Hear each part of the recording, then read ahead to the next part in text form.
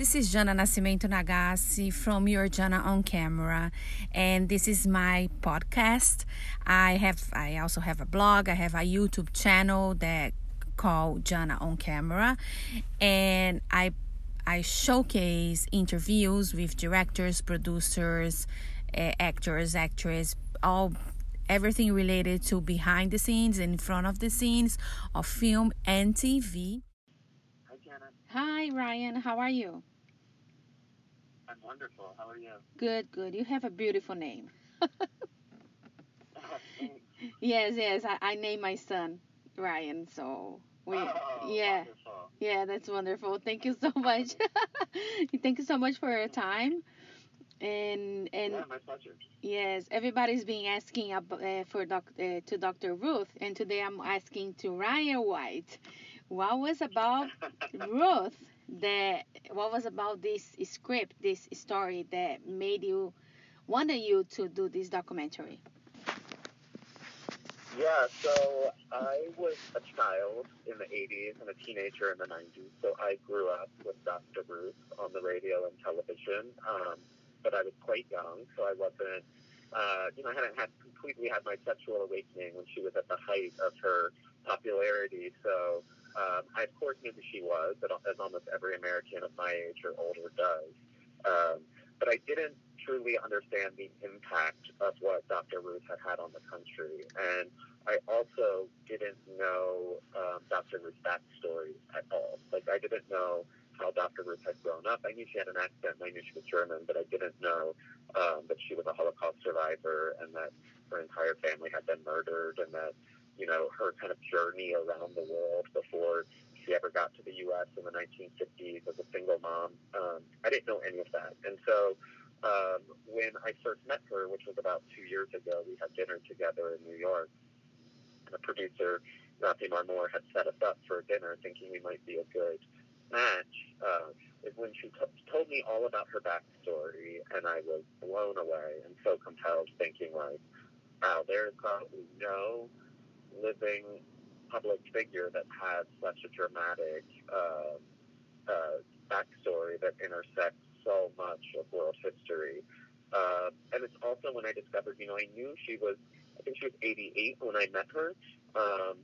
So I didn't know what kind of shape Dr. Ruth was in. And so at that dinner, I also found out how extremely active she still is, how her energy level, outdoes any 30-year-old, that she's still teaching to university classes, that she was going to be publishing 3 books over the next year, that she was going to be traveling the world and was inviting me along.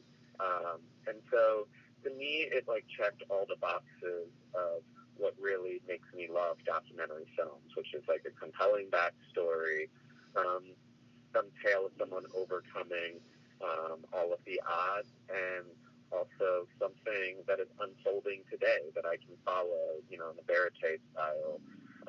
And so from the moment I discovered all of that, I was totally sold on making this documentary about her. Yeah, and I think it's great the way that you fill out the animation that you used to fill out her past life. I think was great. How did you come about with the idea to use that type of animation to do it? Yeah, so we knew at that very first dinner, Dr. Ruth told me that she had kept all of her diaries from her childhood. So hearing that as a documentary filmmaker, that was incredible, because to have that type of archive, to have Dr. Ruth's real voice from the age of 10 till the age of 25, and be able to bring that to life with her real voice and her true stories of her day-to-day living, bouncing all over the world, was incredible. But we knew we wanted to make sure that it was done in a way that felt very personal to her, because we knew that all of our footage from the 80s and 90s when she was famous was going to feel very personal. That's when she was at the height of her fame. I knew that all of the footage following her over the past 2 years was going to be very personal, because I was going to be in her apartment with her, on planes with her. And we wanted the childhood to have its equal share of that kind of intimate feel.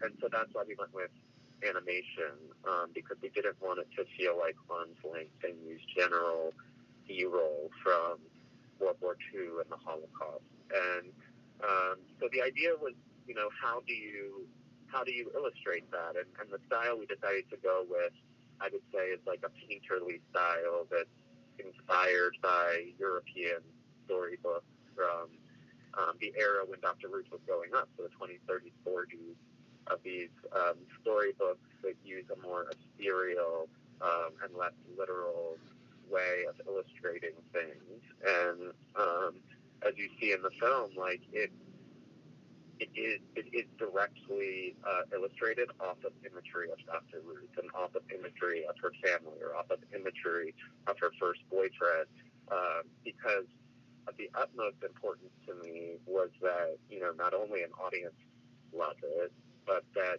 when Dr. Ruth watched it, that she would get to watch a childhood that felt authentic. Yeah.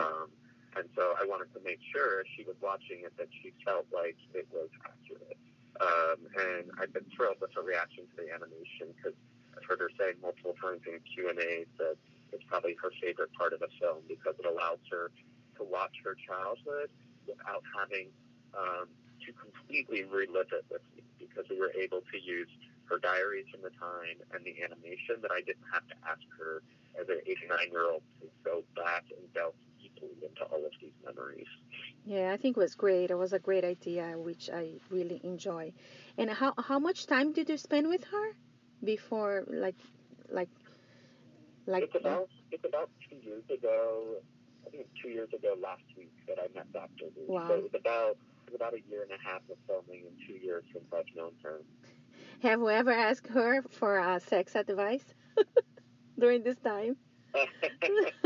No, I think the most surprising part, I have not, is the short answer. I think the most surprising part about Dr. Ruth is that she almost never talks about sex in her day-to-day lives. Of course, she does when she's on television, she does in her books, but I never hear her in her personal interactions with people, friends, family, myself, talking about things of a sexual nature. And so I never did. I never asked her any sex advice. I did, after the film ended, I started, during the end of the filming, I started dating someone, and he's Jewish, which she loves, because I'm not Jewish, and he's short, which she loves, because I'm not short. And after we wrapped filming, once like the cameras were cut and we started, that was the end of the film is literally the end of filming, like me following her back after her birthday and her shutting that door was literally the last shot I shot of the film. And she went into the apartment. I cut the cameras, and then she opened the door back up, and she invited me inside. This was midnight, by the way. She'd been going all day long. And she invited me inside, and she said, okay, the filming's done. We're friends now. And she invited me inside, and we sat at her kitchen table until 2:30 in the morning, just like really getting to know each other for the first time. There was no camera there anymore. And that was when I finally got relationship advice from Dr. Ruth. It wasn't sexual in nature, but she started talking to me about my relationship with my boyfriend. She was worried that I work way too much because she'd seen my work ethic over the year and a half, and the idea that I needed to carve out more time to nurture the relationship. And since then, I have felt a comfort level talking to her about my relationship with David, and it's been immensely helpful, is all I'll say. No, she's great, and the way that she talks about sex, like she used to talk, and it's like it's not vulgar, you know what I mean? It's like very natural, and I think it's something. And then she did a really good job for everybody, and you too, right? And you did the Keepers, and then you did Pelada, and then it's amazing all these documentaries that you'll be doing. What are we gonna have next for you? Like, I know right now we have ex Dr. Ruth, but are you already thinking about something for coming up? Oh yeah.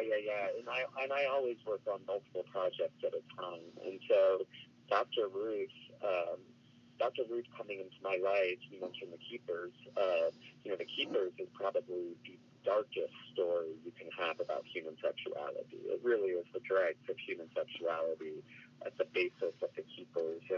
And Dr. Ruth coming into my life during the end of filming The Keepers really was, completely selfishly, was such, it was like a lifesaver in a way, not just for me, but for my entire team that had been working on The Keepers, because we were in a world of such darkness, and everything had felt so bleak for many years about humanity, the worst parts of humanity, that for her to come into our life and be able to like kind of pull us out of that by being able to be a part of telling her story was incredible. And so I would find myself in my career trying to balance storylines. Like, so many documentaries are so dark, and I make a lot of those, but finding a documentary that has a light to it, which Dr. Ruth incredibly, because her story should be very dark on face value. You would think this is a woman who's probably been through more than anything any of us will ever go through, more tragedies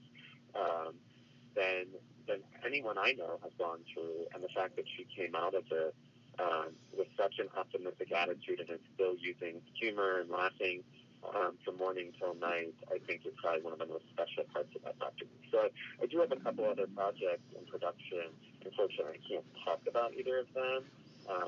But I would say, my next feature, again, is going to focus on women. For some reason, I've always been really compelled by stories where women are the central figures, especially women who have defied the odds in some way, however you define that. So that continues to be a recurring through line throughout my work.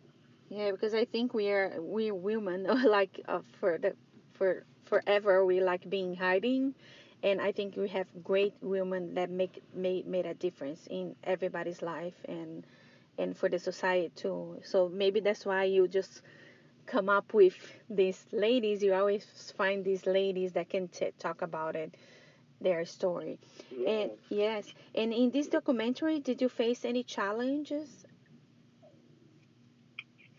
I think probably the biggest challenge was, we always face a lot of challenges in documentaries, but I think for me, the biggest challenge was actually in editing the documentary, was finding an emotional balance to the film, because I knew most audiences were going to come to this film knowing the famous Dr. Ruth, the highly entertaining and funny, American treasure that she became in the 80s and 90s, and they were going to come knowing and thinking that this was going to be a sex documentary.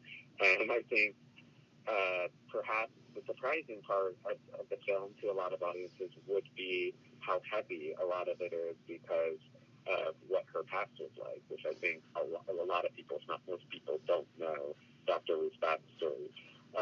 So it was a huge challenge in the editing room to find that balance of sadness, but also sex, and also humor, and also the vivacious spirit of 90-year-old Dr. Ruth. And, if you watch the film, it's not told in chronological order. It bounces around time periods quite freely. And I think that structure was all geared around finding an emotional balance of all of those emotions that are a part of Dr. Ruth's life. Yeah, one thing that I learned from her, you can't stop doing stuff that you like, that you love. And I think, I think she loves writing. I think she loves talking to people, educate people. And you too, I think you love doing documentaries about wonderful people, wonderful ladies. And this is, I think, what the people is gonna take away from the documentary. I think it's awesome. Thank you. Yeah. Thank you. Yeah, thank you so much for your time, Ryan. I really appreciate being talking to you, and a lot of success. And I cannot wait for your next project because I love all of them. Oh, Yeah. thanks, Janet. Yeah. Take care. Thank you.